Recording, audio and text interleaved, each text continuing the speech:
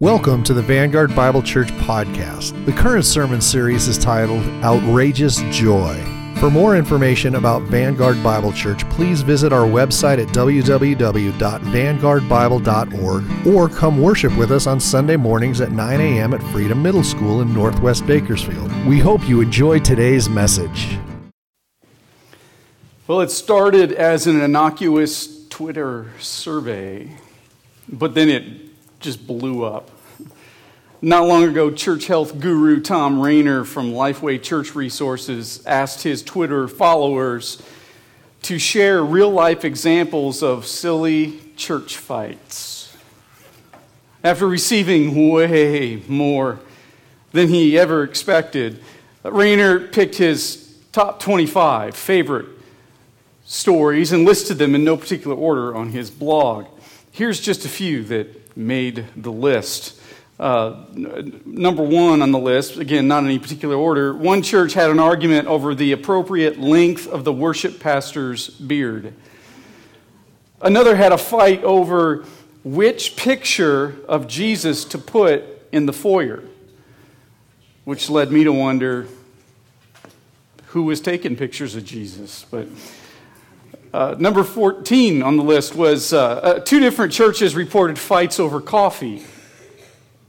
No surprise there. One replaced Folgers with a stronger Starbucks brand, while the other just moved to a stronger blend of the brand they were using. And unfortunately, members left the latter church because of the change.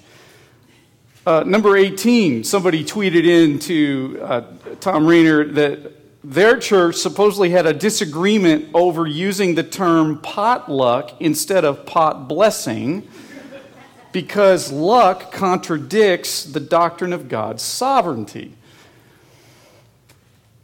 You know, it's stories like this that probably inspired the poet to write, "To dwell above with saints we love, oh, that will sure be glory. But to dwell below with saints we know, well, that's another story." It's no secret that local churches have their share of nasty conflicts. So it would be no surprise to find that the church we've been studying for the last several weeks in Philippi would have a conflict that needs resolved too. And that's what the verses we're going to look at today are talking about as we continue our series in the book of Philippians called Outrageous Joy. I want to invite you to open up your copy of God's Word with me to Philippians chapter 4 and take out the sermon outline that's in the worship folder you received when you came in today. Philippians chapter 4. The theme verse for this series that sort of sums up everything that Paul is trying to say in this letter is Philippians 4:4, in which he says, "Rejoice in the Lord always. Again, I say rejoice." It's in this verse that the Apostle Paul tells us and the Philippians that joy, based on our circumstances, is quenchable. It won't last.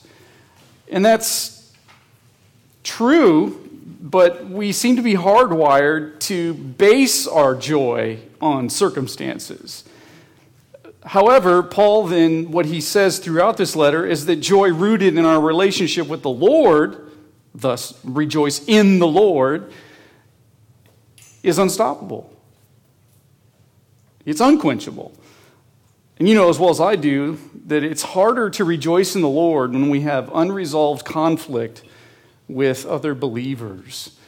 It sucks the joy out of us. It worries us. It causes us to be sleepless and to fret and to just have this uneasiness that's not in our stomach. And so our big idea for today is this: church conflict is inevitable, but the joy of making peace is possible. Church conflict is inevitable, but the joy of making peace is possible. The Philippians is a letter the Apostle Paul wrote to the church in the city of Philippi while he was in Rome under house arrest for preaching the gospel. One very important issue that he wanted to address with this church was an escalating conflict between two female leaders in the church. This should encourage us, and I don't want you to miss this, because I think a lot of Christians have sort of a, how shall I say it, a more positive, whitewashed view of the early church than they should, thinking, oh, if we could just go back to the days of Acts, or if we could just go back to the first century, man, things would be so much better. Shouldn't we be a first century church? Well, not exactly. You see, because this should encourage us, because it reveals that no church is exempt from having relational conflict. Even a church like the one in Philippi that was near and dear to the Apostle Paul's heart. In fact, did you know that just about every church or audience in the New Testament either had internal conflict, received exhortation to protect their unity, or both? I actually didn't know this until I was preparing for this message, and I started to thumb through the New Testament and go from one passage to the next. And check this out. In the book of Acts, there are references to conflicts that took place.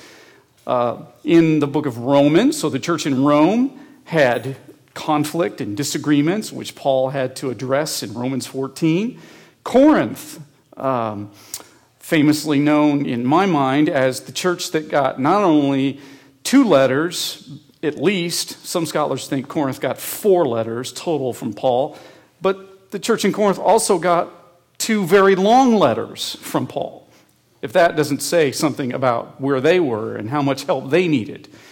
But in Corinthians, 1 Corinthians chapter 1, chapter 3, chapter 11, then 2 Corinthians 13, Paul references conflict.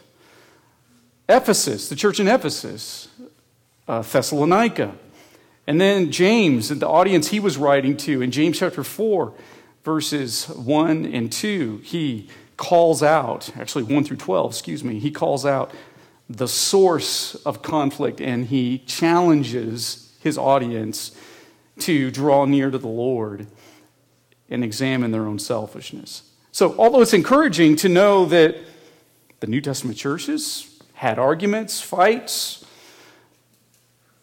it does sort of lead to the question, though, why does this happen? Why do these conflicts happen? Why can't we just get along? Right? Well, I was thinking about this myself, and so I thought before we dive into the text for today, I wanted to try and answer this question. Why is there conflict in churches? So here's a quick few reasons for you. First of all, churches contain saints who have been infected by an inherited sin nature. All of us are born sinners, separated from God, having inherited a sin nature from our parents. This means we all sin against others, and we will be sinned against by others. Sometimes we'll do it intentionally, sometimes we'll do it unintentionally. Of course, Psalm 51, verse 5, and Romans 3:23 are good references for this. Another reason is that some saints give in to self-centeredness and pride. James chapter 4, verses 1 and 2, as I referenced a few minutes ago, talks about this. They may want the focus of the church to be about them, or maybe they want their favorite ministry to get more attention, or maybe even worse, and I've seen this, they want to control the church. Some saints reject God's word and spiritual authority. 2 Timothy chapter 2, verses 14 to 17, and 3 John talk about this. There are some professing believers, and I think it's questionable whether they are born again, when they reject God's word and they reject spiritual authority, but they want to have things the way they are in the church, or they just want to ruin the church and see it burn. Also, there's an outside force at work. Satan wants to weaken churches by dividing them. John 13, verse 2, and Acts chapter 5, verse 3 talk about this. Satan's influence does not acquit us of our culpability, but he does try and push the right buttons to get saints to fight. Now, I should say this before I move on, that some conflict is unavoidable and some conflict can be good, actually, especially if it's conflict over truth. Jesus warned us to expect conflict over the truth when he said in Matthew chapter 10, verses 34 and 35, "Do not think that I have come to bring peace to the earth. I have not come to bring peace, but a sword, to set a man against his father, a daughter against her mother." And what Jesus was saying there is that his message of repentance and faith in him being necessary for salvation and forgiveness, that it would divide families, it would divide communities, because there would be some who accept Jesus' message and there would be others that reject it. And this would cause friction. And so he's trying to explain to his disciples, hey, things aren't going to be hunky-dory until I come back for good and establish my kingdom in the future. It's going to be hard because my message, the gospel message, creates conflict. Well, as you can see, it shouldn't alarm us, discourage us, or disappoint us when there is conflict in a church. What is alarming or disappointing, to me at least, is when churches don't resolve conflict. And that's what Paul wanted to avoid in Philippi. And so with that, if you would, look at Philippians chapter 4, as I'm going to read verses 1 through 3. Paul says, "Therefore, my brothers, whom I love and long for, my joy and crown, stand firm thus in the Lord, my beloved. I entreat Euodia and entreat Syntyche to agree in the Lord. Yes, I ask you also, true companion, help these women who have labored side by side with me in the gospel together with Clement and the rest of my fellow workers, whose names are in the book of life." Now, let me explain what's going on here and make a few comments about these three verses, because there's a lot happening here that he's talking about. First of all, the two names, these two women, Euodia and Syntyche. It's two very hard Greek words to pronounce, but notice how Paul speaks to each woman individually by putting the verb entreat before each of their names. But he doesn't take sides either. The apostle, giving mention to this, strongly suggests that their disagreement had intensified to the point of forcing other members in the church to take sides. And you know as well as I do, you can feel that kind of tension in the room in a worship service. This not only makes sense, though, in light of Paul's calls for church unity earlier in the letter, but it also fits with the precedent that he has set in his other writings, in that Paul usually only names people who are worthy of public commendation or public censure. In other words, Paul wouldn't have named them if the problem wasn't serious. He just usually doesn't do that. Back in those days, it was common for apostolic letters to be read out loud to the congregation after they were received. And I was thinking about this last night. Can you imagine being in the room when Pastor Epaphroditus read this letter from Paul, and your name comes up as a special mention? Next, the apostle says, therefore we should, he loves us and we're his joy and crown, and that he wants us to stand firm in the Lord, and he loves us again. And then, by the way, Doretha and Jen, he wants you all to get things worked out between the two of you. Or Mark and John, he wants you guys to stop fighting with each other and make up. I mean, if you were one of those people in conflict, wouldn't you be like, I mean, he just really ramped up the public pressure on these two women to work it out. But then what's interesting is that he goes even further. Notice in verse 3, he says, yes, I ask you also, true companion. Notice how Paul, he didn't think these two women could work it out anymore on their own. I think it's assumed that they had already tried, or maybe the conflict had been brewing and just, it was boiling over now into the rest of the church. And so it was getting to the point where a mediator was needed. Well, who is this person that Paul appointed as mediator? Well, depending on your Bible translation, you may see true companion, true partner, or true fellow worker. The Greek text uses a rare word here that literally means true yoke fellow. Now, there's been a lot of speculation by evangelical commentators as to who this true companion guy is, and there's no agreement.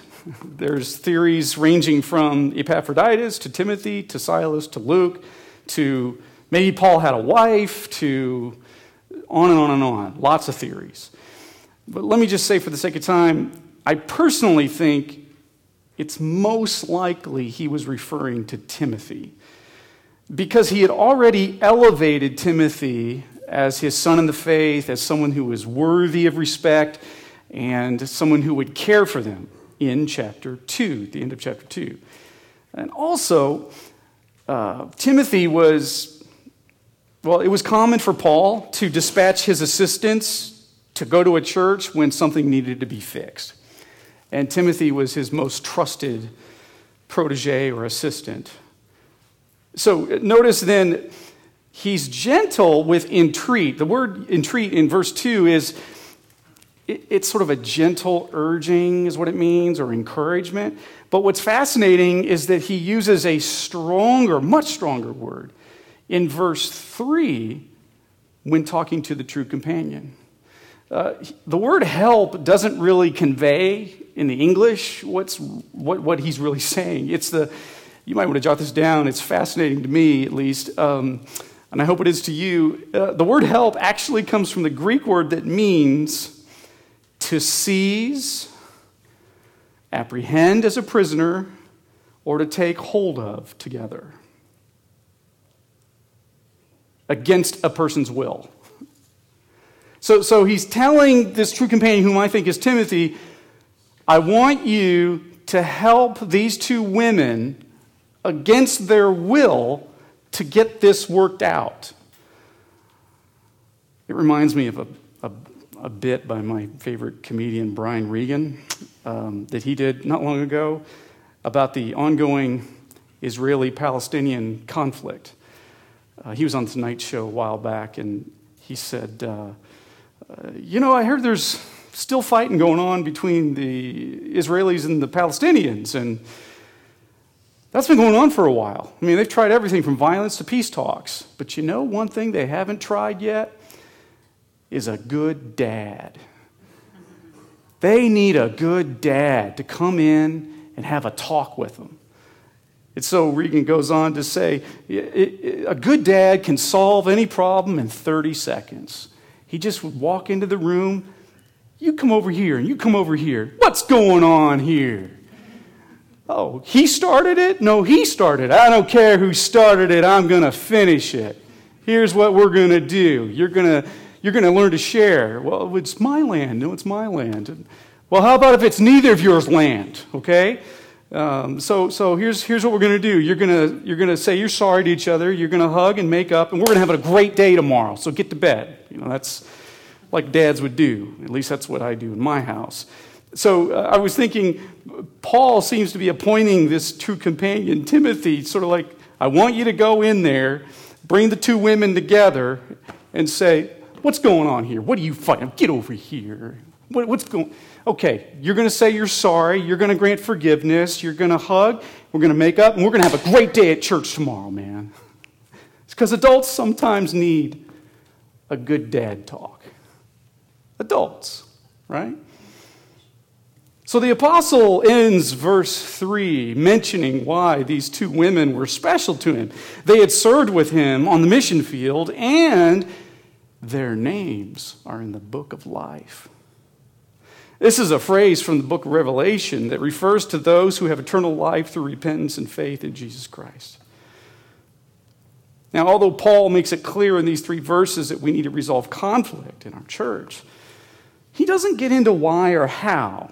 However, there are other passages in the New Testament that do answer these questions. And so I thought it would be helpful to spend the rest of our time looking at 3 main passages that have to do with biblical peacemaking. So if you would, turn in your Bibles to 2 Corinthians chapter 5. 2 Corinthians chapter 5. And don't worry, those blanks on your handout, they're going to get filled in real soon and real fast. So we're coming. Now, 2 Corinthians chapter 5, and we're going to look at verses 17 through 20. Remember, I mentioned earlier the church in Corinth had their share, actually plenty, of conflict. So in 2 Corinthians chapter 5, verses 17 through 20, Paul says, "Therefore, if anyone is in Christ, he's a new creation. The old has passed away, and behold, the new has come. All this is from God, who through Christ reconciled us to himself and gave us the ministry of reconciliation. That is, in Christ, God was reconciling the world to himself, not counting their trespasses against them, and entrusting to us the message of reconciliation." Next, here's the question that I think he's answering here. Why do we need to resolve conflict in the church? Why? Well, number 1 on your outline is this: because it clarifies the gospel vividly. It clarifies the gospel vividly. Paul says in verse 18 that the Lord gave his church the ministry of reconciliation. He writes a word here in the original language that was used in the first century to describe the exchanging of coins, like in a business transaction. However, in this context where he uses the word, it means the restoration of a relationship back to what it originally should have been. So primarily, this passage is talking about Christ followers are supposed to help unbelievers get reconciled to God by sharing the message of reconciliation. That is, salvation through repentance and faith in Jesus Christ. And when an unbeliever repents of their sin and trusts in Christ alone for their salvation, God grants forgiveness and eternal life and restores the relationship. Now that's key, because that's the gospel. That is key when we talk about biblical peacemaking. Notice, though, if there is no repentance for sin, God does not grant forgiveness. That's also important. Simply put, what Paul is saying here is that reconciled people reconcile people by sharing Christ with them. But secondarily, I think this passage implies that believers should be reconcilers with each other. And here's why. It will be more difficult for the church to reconcile unbelievers to God if believers aren't reconciled with each other. Make sense? It's okay, you can just nod your head. And when believers repent of sin to each other and transact forgiveness between each other, they reenact the gospel of what the Lord does.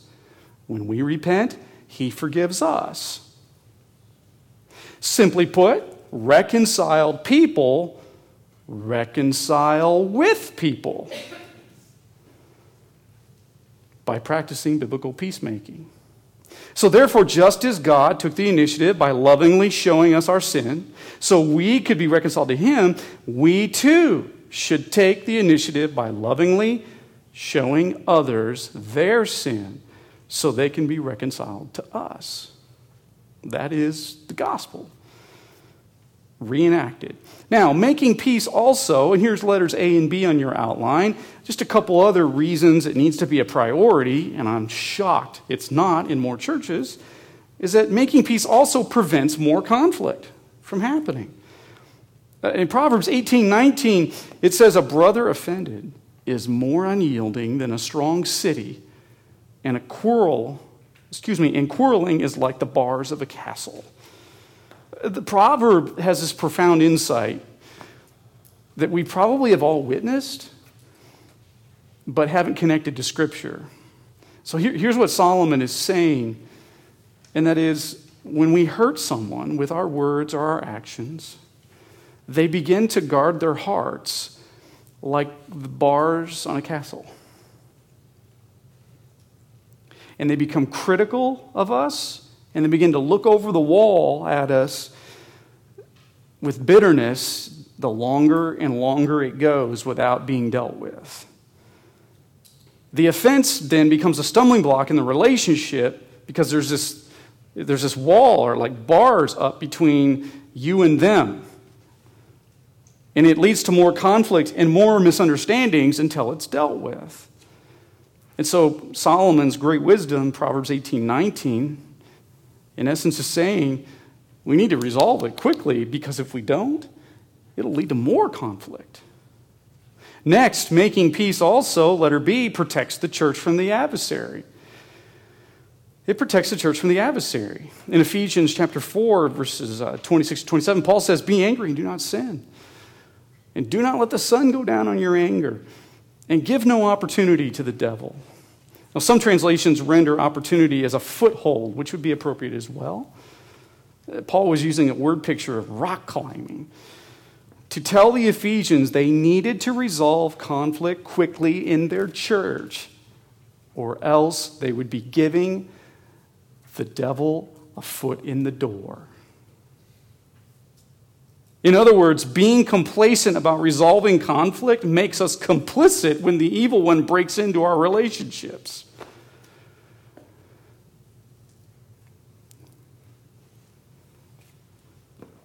So we need to make it a priority, and it needs to be urgent. Church conflict's inevitable. It's going to happen.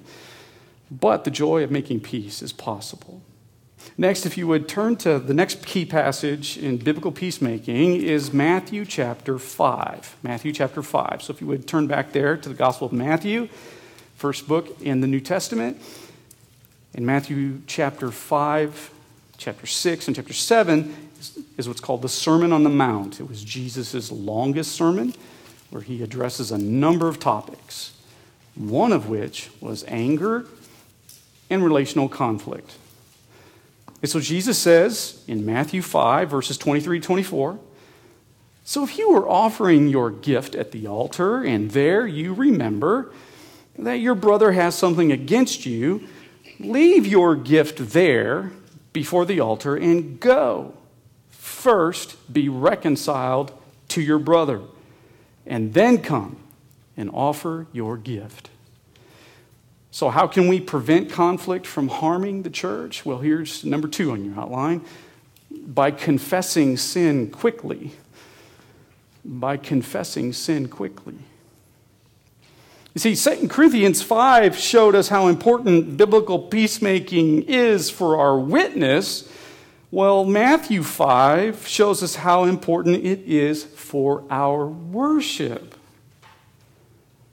Jesus is saying that if we realize through the conviction of the Holy Spirit that we've sinned against someone Monday through Saturday, we should go apologize and request their forgiveness before Sunday comes. And just so there's no confusion about where reconciliation should be on our priority list for the week, the Lord says, leave your gift at the altar. And first, be reconciled. First. Not second, not third, not fifth. First, be reconciled. Jesus is saying, I don't want your offerings. Don't bring your worship if you have not made an attempt to at least seek forgiveness from the person that you hurt. So just as we would drop whatever we were doing if we found out a loved one was in critical condition at the hospital, Jesus says we should drop what we're doing and attempt to reconcile with the person we sinned against before our relationship with them falls into critical condition. This is another reason why maintaining our walk with the Lord is so important. because doing so keeps us sensitive to the Spirit's promptings that, psst, hey, you shouldn't have said that. Hey, psst, that sarcastic joke you made, yeah, that hurt them. You need to go back and apologize for that.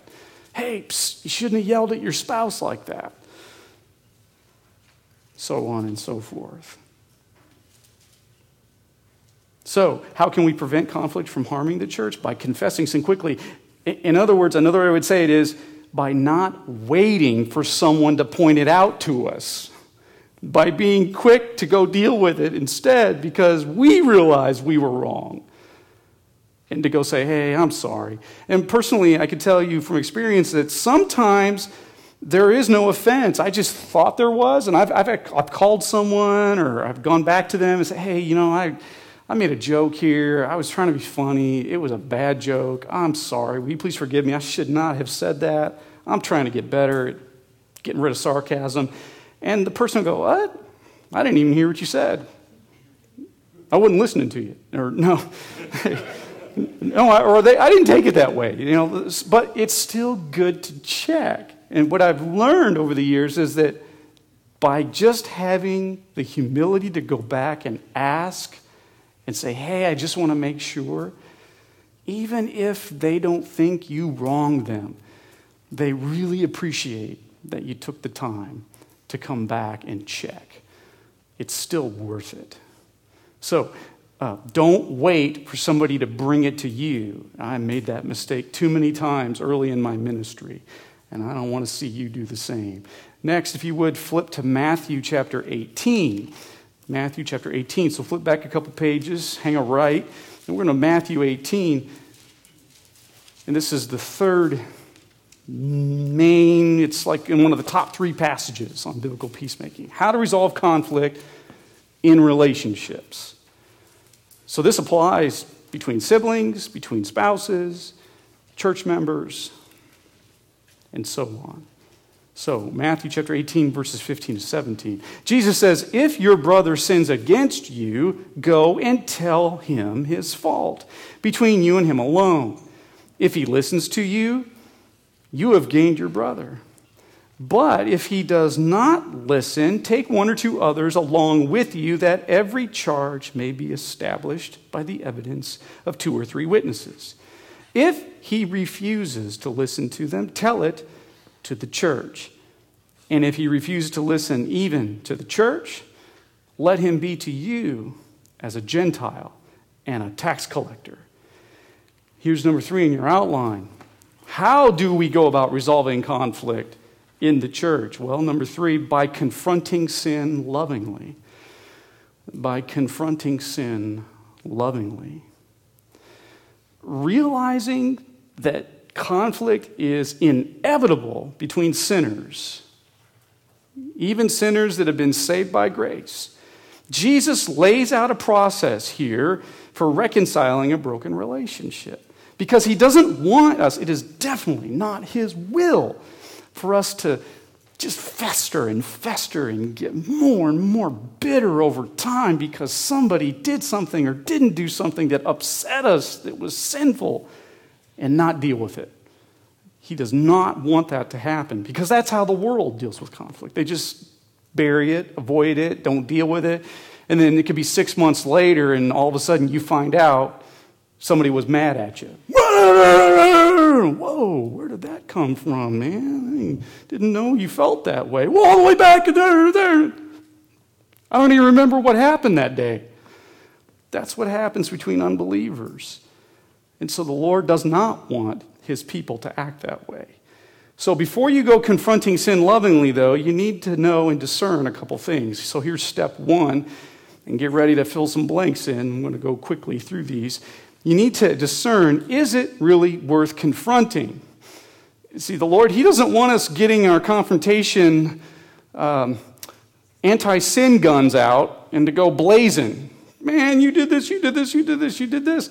Instead, he sets some fences around this in verse 15. Notice he says, if, so it's conditional, your brother, which is actually in the original text, it's gender neutral, so it would be your brother or sister in Christ, sins against you.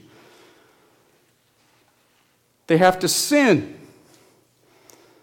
That means the perceived offense has to violate the Word of God.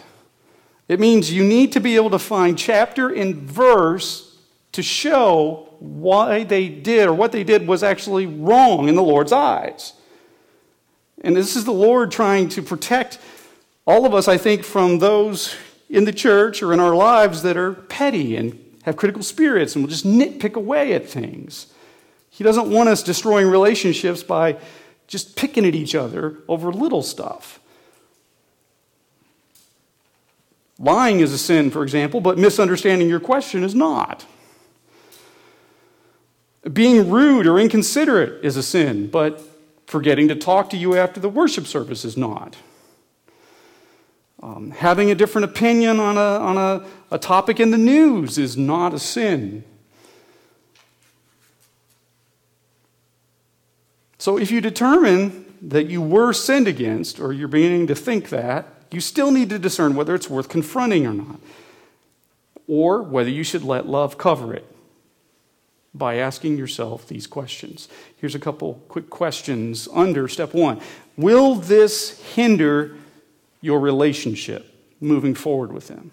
So is the relationship you have with this person going to stop progressing or backslide or cease to exist because of the perceived offense?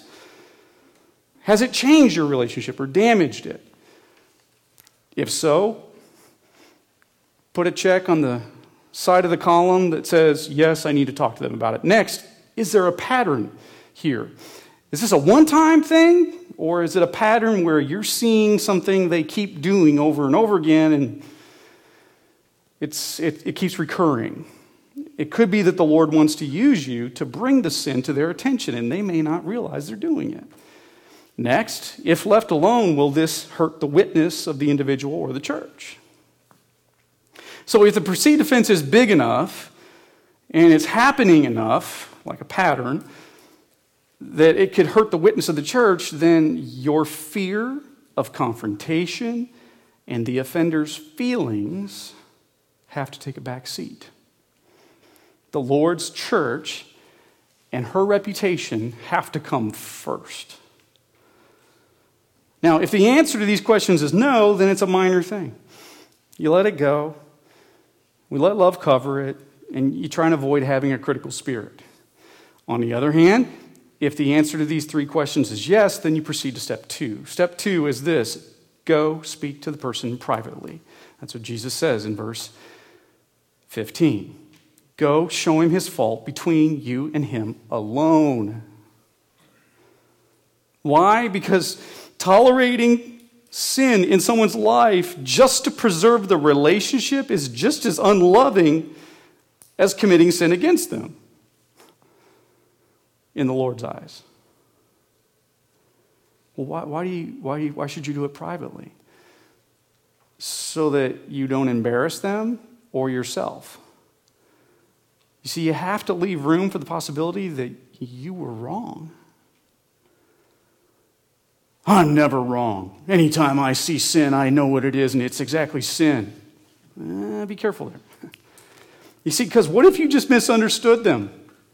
Or what if you only heard part of the conversation and you didn't hear everything in context, and you just jumped to a conclusion based on one sentence in a long discussion because you walked in the room late?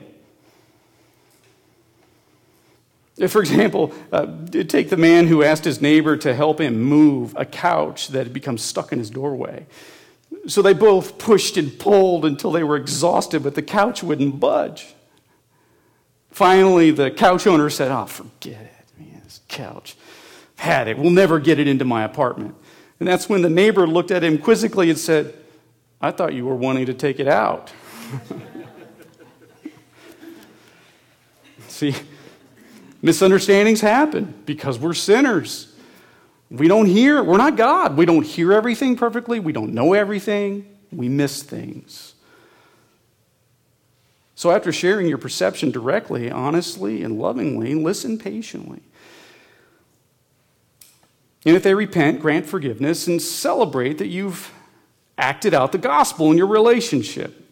The Lord elaborates on this a little bit more in Luke chapter 17. You might want to jot this reference down. Luke 17, it kind of adds more meat to the bone of what he's saying in Matthew 18, Luke 17, verses 3 and 4. If your brother sins, rebuke him, and if he repents, forgive him. And if he sins against you 7 times in a day and turns to you 7 times saying, I repent, you must forgive him. There's a lot in that I don't have time to unpack, but notice the conditional ifs there. Forgiveness is granted if there's repentance, and there is no limit to how often we should forgive them. Next, church conflict is inevitable, but the joy of making peace is possible. Here's step 3. If they refuse to repent, get help from fellow believers. That's what Jesus says next here in verse 16. Get help from fellow believers. He says, if they don't repent, take 1 or 2 others with you. Most likely, Jesus was referring to 1 or 2 people who could witness the follow-up attempt to reconcile.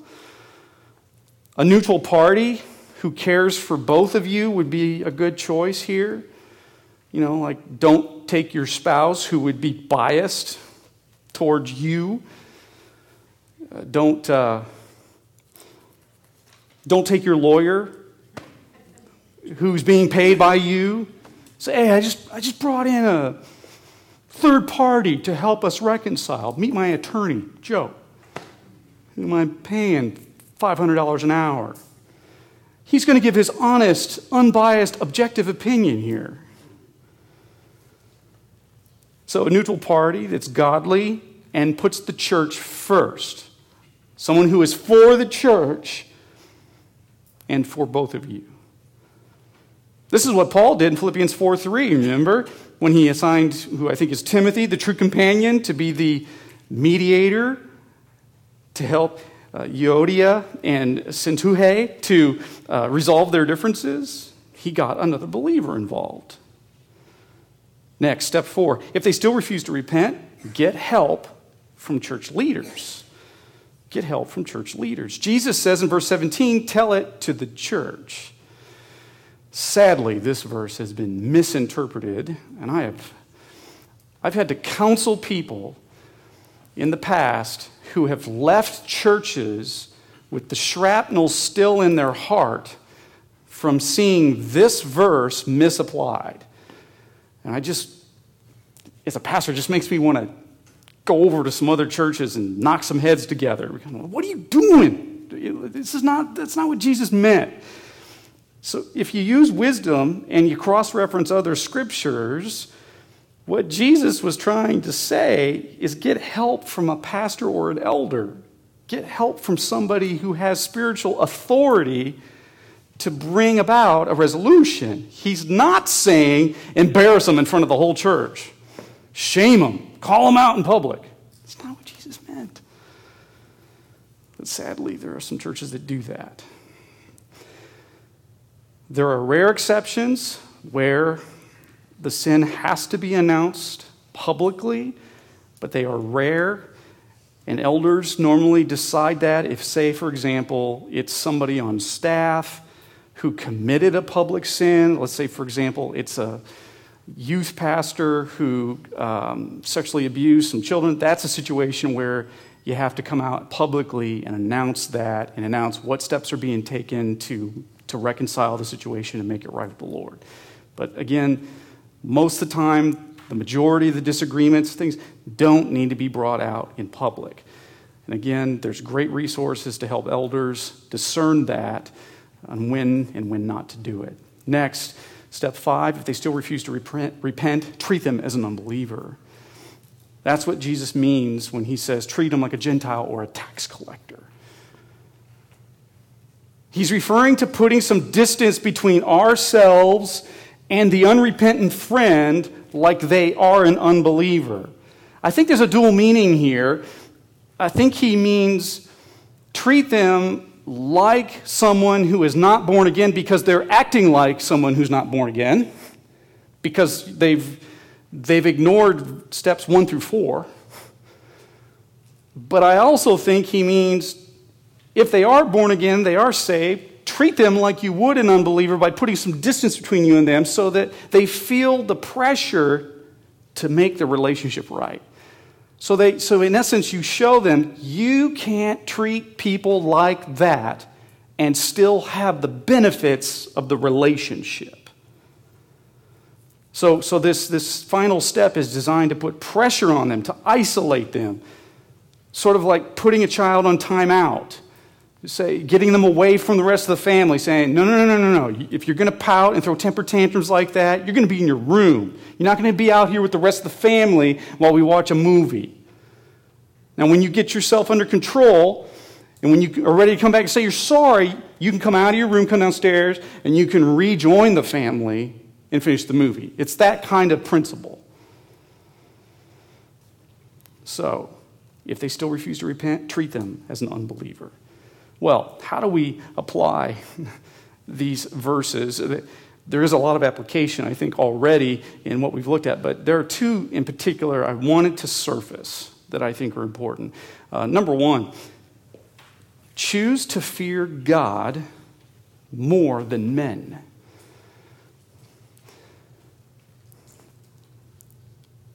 This is important because as I those of you that have been part of Vanguard since we started, you've heard me teach on biblical peacemaking a few times. And whenever it comes up in the scriptures in a series, I address it. But as I was thinking about this week and praying about this passage, going, Lord, what can I say that's fresh? I don't want to say the same thing over and over again. One of the things that the Lord brought to my mind is surfacing the root cause behind avoiding conflict resolution. And I think it's this. If we strip away all the excuses and all the reasons that people give for not resolving conflict biblically, I think the root issue deep down in their hearts is that they fear man more than God. They fear man more than God. Proverbs 29 verse 25 says, the fear of man lays a snare. It's a reference to like a trap, a hunter's trap that would clamp down on a bear's leg or some other animal in the wilderness. It's a snare, but whoever trusts in the Lord is safe. You see, the fear of man causes us to lie. It causes us to fear having difficult conversations that are uncomfortable. It causes us to fear people getting upset at us, or to fear losing the relationship if we try to resolve conflict. That's fear of man. However, as Oswald Chambers once said, when you fear God, you fear nothing else. When you're thinking and you've reorientated your mind and your heart around, I want to please the Lord no matter what, and I don't care what happens to me, then you'll do whatever it takes, no matter the cost. Even if it means upsetting someone or seeing that relationship come to an end. So choose to fear God more than man. And secondly, second application, do your part and leave the results with the Lord. Do your part and leave the results with the Lord. Romans 12:18, that's another, I want to encourage you to write that verse down too. That's another top 5 passage on biblical peacemaking that you should be familiar with. Romans 12:18, it's where Paul says to the church in Rome, who they're having conflict too, if possible, so far as it depends on you, live peaceably with all. If possible, so far as it depends on you, live peaceably with all. Romans 12:18 means the Lord is watching to make sure we've done our part. And He'll take care of them if they don't do their part. That's why in verses 19 and 20, Paul says in Romans 12, leave it to the wrath of God. Vengeance is mine, says the Lord. So he's preempting, hey, as far as it depends on you, live peaceably with all. If they won't do their part to reconcile the relationship, you don't get to go get revenge on them. You don't get to take an ad out on the paper and the internet that blasts for the world to see what they did to wrong you, okay? Paul says, no. Let the Lord deal with it.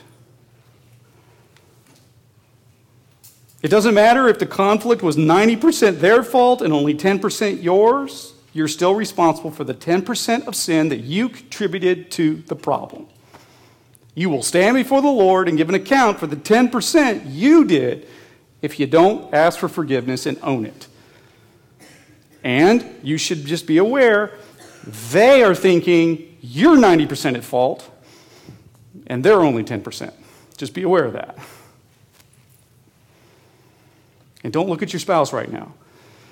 Now, most of the time when we pray and we use God's word for wisdom, and we step out in faith to make peace with someone, there is joy and there is celebration and a healthier relationship waiting on the other side of the hard conversation. And I can testify that has happened many times for me, but not always. It's not a guarantee. Romans 12:18 is important for you to know because when Paul writes, if possible, he is acknowledging there will be times when the other person is not willing to talk, not willing to repent, or will only reconcile with you if truth is compromised. And the Lord never expects us to reconcile a relationship at the expense of truth. This is why I shared a couple weeks ago J.C. Ryle's insight on this when I talked about unity a few weeks ago. Unity is important. However, J.C. Ryle says wisely, peace without truth is false peace. Never let us be guilty of sacrificing any portion of truth on the altar of peace. Unity, which is obtained by the sacrifice of truth, is worth nothing. It is not unity that pleases God. Thus, the metric for success in peacemaking is not reconciliation, because you can't make that happen. Instead, the metric for success is simply your obedience. You doing your part and leaving the rest with the Lord. If possible, so far as it depends on you, live peaceably with all. Well, you guys have done a great job taking notes, and I know I've given you a lot of content today. I appreciate you bearing with me. I did my best to trim the sermon down as much as I could, but then I can't take that out because I don't know what else to take out. So I appreciate you doing that. Finally, I just wanted to close by mentioning several years ago, there was a Peanuts cartoon in which Lucy says to Snoopy, there are times when you really bug me, she says. But I must admit, there are also times when I feel like giving you a hug. And Snoopy then replies, well, that's the way I am. Buggable and huggable. Isn't that also true of all of us? We bug each other. But there are also things that we all do or qualities we all possess that make us huggable. We all have different personalities, gifts, talents, preferences. And this may lead to disagreements, but it doesn't mean we have to be disagreeable. And nor does it mean we have to agree on everything outside of the truth of God's word. So, church conflict is inevitable, but the joy of making peace is possible if we'll step out in faith and obey God's word. Would you join me as we close in prayer? Heavenly Father, I realize with a topic like this, there are wounds that sometimes get reopened. In fact, just about all of us have scars on our heart and strong emotions that come to the surface when we talk about people who have hurt us, sinned against us,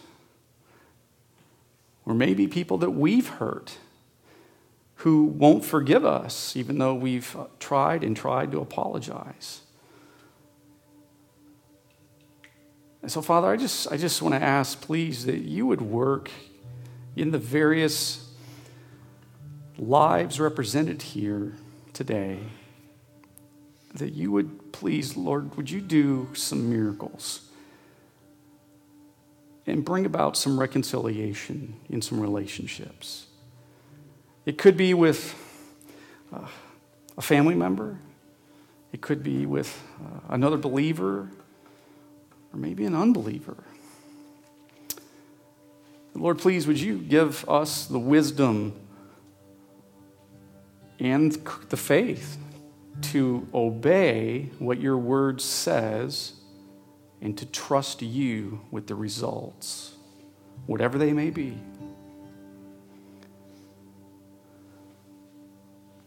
Help us, Lord, to trust you. So that means we lose a relationship. Help us to remember that we still have you. We still pleased you. Or Lord, if it means we have to endure someone's emotional wrath first before we can get to resolution in transacting forgiveness, please, Lord, would you grant the grace and the strength to endure that? And Lord, finally, as a church, we want to be the kind of church that does relationships and resolves conflict differently so that those who come in and they visit us or they watch us from the outside, they can say, wow, there is something really different about you guys. And I want to know what it is. What is it? Help us, Lord, to be different than the world when it comes to how we do relationships and how we resolve conflict. We love you, Lord, and we thank you most of all that you took the initiative to lovingly show us our sin so we could repent and ask for your forgiveness and receive Christ as our Lord and Savior. Lord, I thank you for those who have been able to do that. And if there is anyone here today or listening online who has not done that yet, please, would you show Jesus to them? Would you work in their hearts and bring them to faith in Christ so they can be blessed by receiving forgiveness after admitting their sin and repenting of it, and experience the joy and the abundant blessings of knowing you and having peace with you. We love you and we praise you, Lord. In Jesus' name, amen. Again, we hope you've enjoyed listening to the Vanguard Bible Church podcast by Pastor Cary Knack. For more information about Vanguard Bible Church, please visit our website at www.vanguardbible.org. Have a great week, and we hope to see you at Vanguard Bible Church.